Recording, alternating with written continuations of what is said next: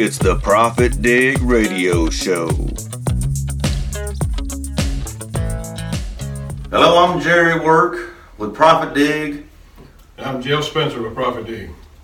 So Jeff, let's talk about some of the things that a new construction company owner should consider when bidding on a job. Well, there's a lot of things to consider. We're going to go over just a few things, that kind of get everybody's mind in the same path, and things that are important to me, to utilize my business and make sure that I'm looking out for the best interest of it and making sure it's a profitable business. All right. One thing that I would always, check first and foremost is to make sure that you are bidding on a project that you have the resources and the means to complete. And what I mean by that is, if you are awarded this project, you're going to fund it. Your portion of the work. You're going to buy materials, you're going to do payroll and insurance, so on and so forth. So make sure that you're not overstepping your boundaries to where that you don't have enough capital on hand that you can provide this job with the materials and resources needed. So if you only have $82 in the bank, you probably better start off a lot smaller. Yeah. All right. What's something? Next thing is most all projects gonna have bidder qualifications, and of some sort, to make sure that your company meets the requirements that they are asking for, whether it be insurance requirements, background checks, depending on what kind of project you're bidding on. Make sure that your company is suitable for that project, because time is money. You don't want to waste your time bidding on a project and find out they can't award it to you because you don't have the qualifications to do it. Okay. Another item is, just like we talked about, is make sure you have the right resources, and there's always going to be a deadline on the project, and also a time to start. Right. You want to make sure that if you already have projects going and the projected start date for this project is 2 months from bid date, you need to look at your workload and make sure that you have the available equipment, available men to start that project, in that amount of time. So what can happen if you are not able to meet the deadline on a job? Well, if, a lot of times, and most jobs have some sort of liquidated damages. Every once in a while you see one with $500 a day, sometimes $1,000 a day, sometimes $1,500, $2,000 a day liquidated damages, and that is for every day that you go past the completion, the projected completion date. And so that can get in a man's pocketbook pretty quick and could possibly put him out of business, especially if he's a new construction business just getting started. Sounds like it. All right. What's something else? Always know your drawings. Know the job. First and foremost. Look at your drawings. If somebody comes up to you and gives you a job to bid and say it's out of your county or somewhere you're not familiar with, know the ins and outs of that job, of that project. Know how you're going to get equipment in and out, know how you're going to deal with deliveries, get materials on site, off site, and just know your drawings, what they consist of, and as far as your scope of work, what you're bidding on, know that you've got everything covered. Can you always get all the information you need from the drawings, or is there ever a need to actually go to the job site? Yes, you always need to visit the site, look at, because you've got existing conditions, and, it may be a site that, got some demolition work. It may be an existing site that's going to be tore down and start over, fresh, and, could be, terrain variations, and everything else. You need to just study the site. Okay. Go make a visit. All right. What's something else? Well, we talked about a minute ago, about the start date, and make sure that you can. That's very important, to make sure that you can, because especially if you're dealing with a new general contractor you never dealt with before, or new city or municipality, you don't want them to have the perception that, hey, your business is going to be here to start work on such and such date, and then you can't make it. I just want to emphasize that again, that you need to to really pay attention to that and make sure that you can mobilize and start this when they're ready for you. Well, if I'm not able to start on that date, what can I do? Any way?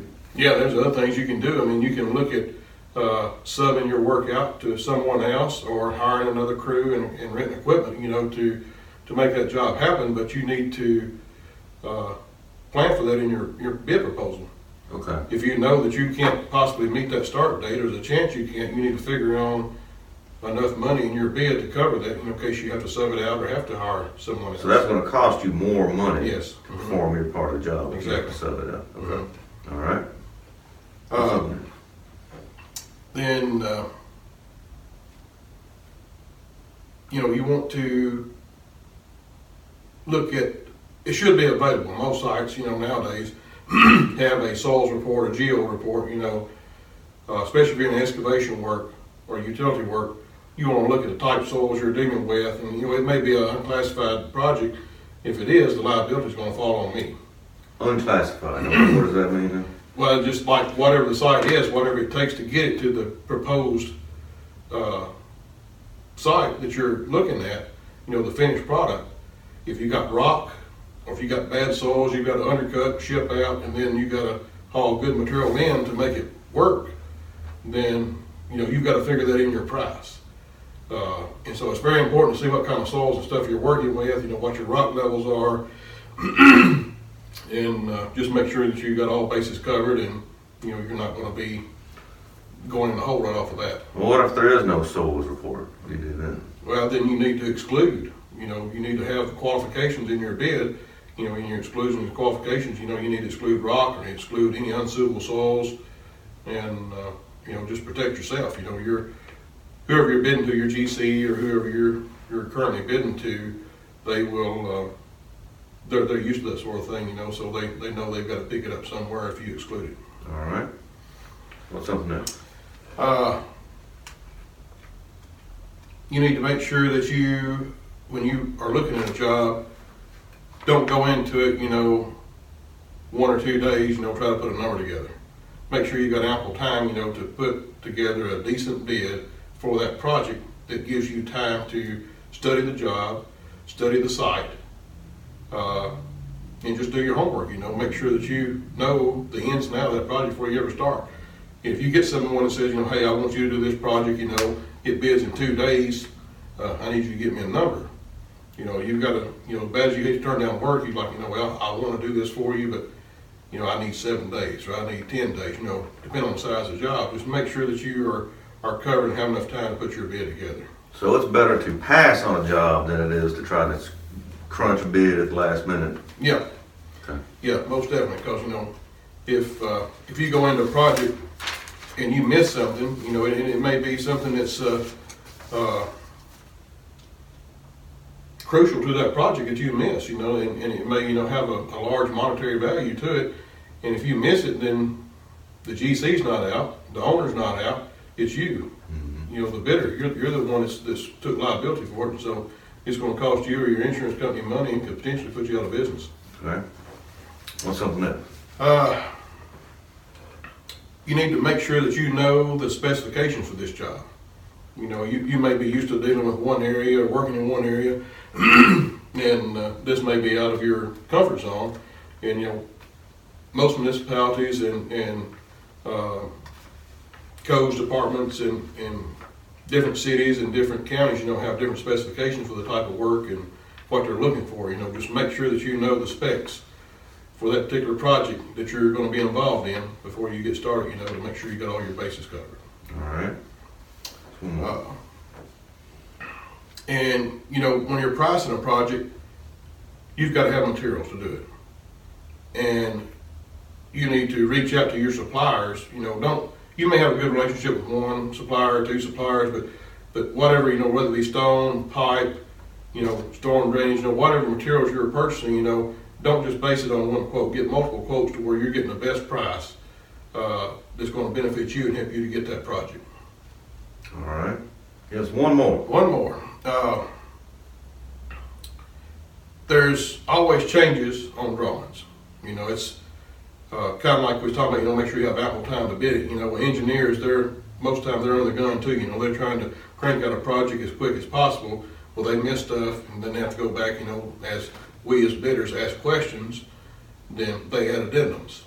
And you know, always make sure that you know how many addendums have been out. Make sure you reviewed all of them, and always ask whoever you're bidding to, you know, that you need the latest addendum that's out on this project. Make sure you got all your bases covered. All right. So Jeff, why should we listen to you? What do you know about this stuff? Well, I've been doing this now as far as I've been my whole life, since I was, you know, probably 14, 15 years old. And I've been doing this professionally now for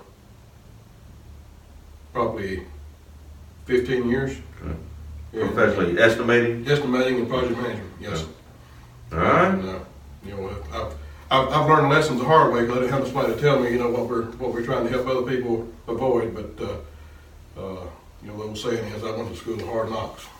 All right, Jeff, sounds like some good advice there. Appreciate you. You bet, Jerry. Thank you. Y'all check us out online, ProfitDig.com. See y'all next time.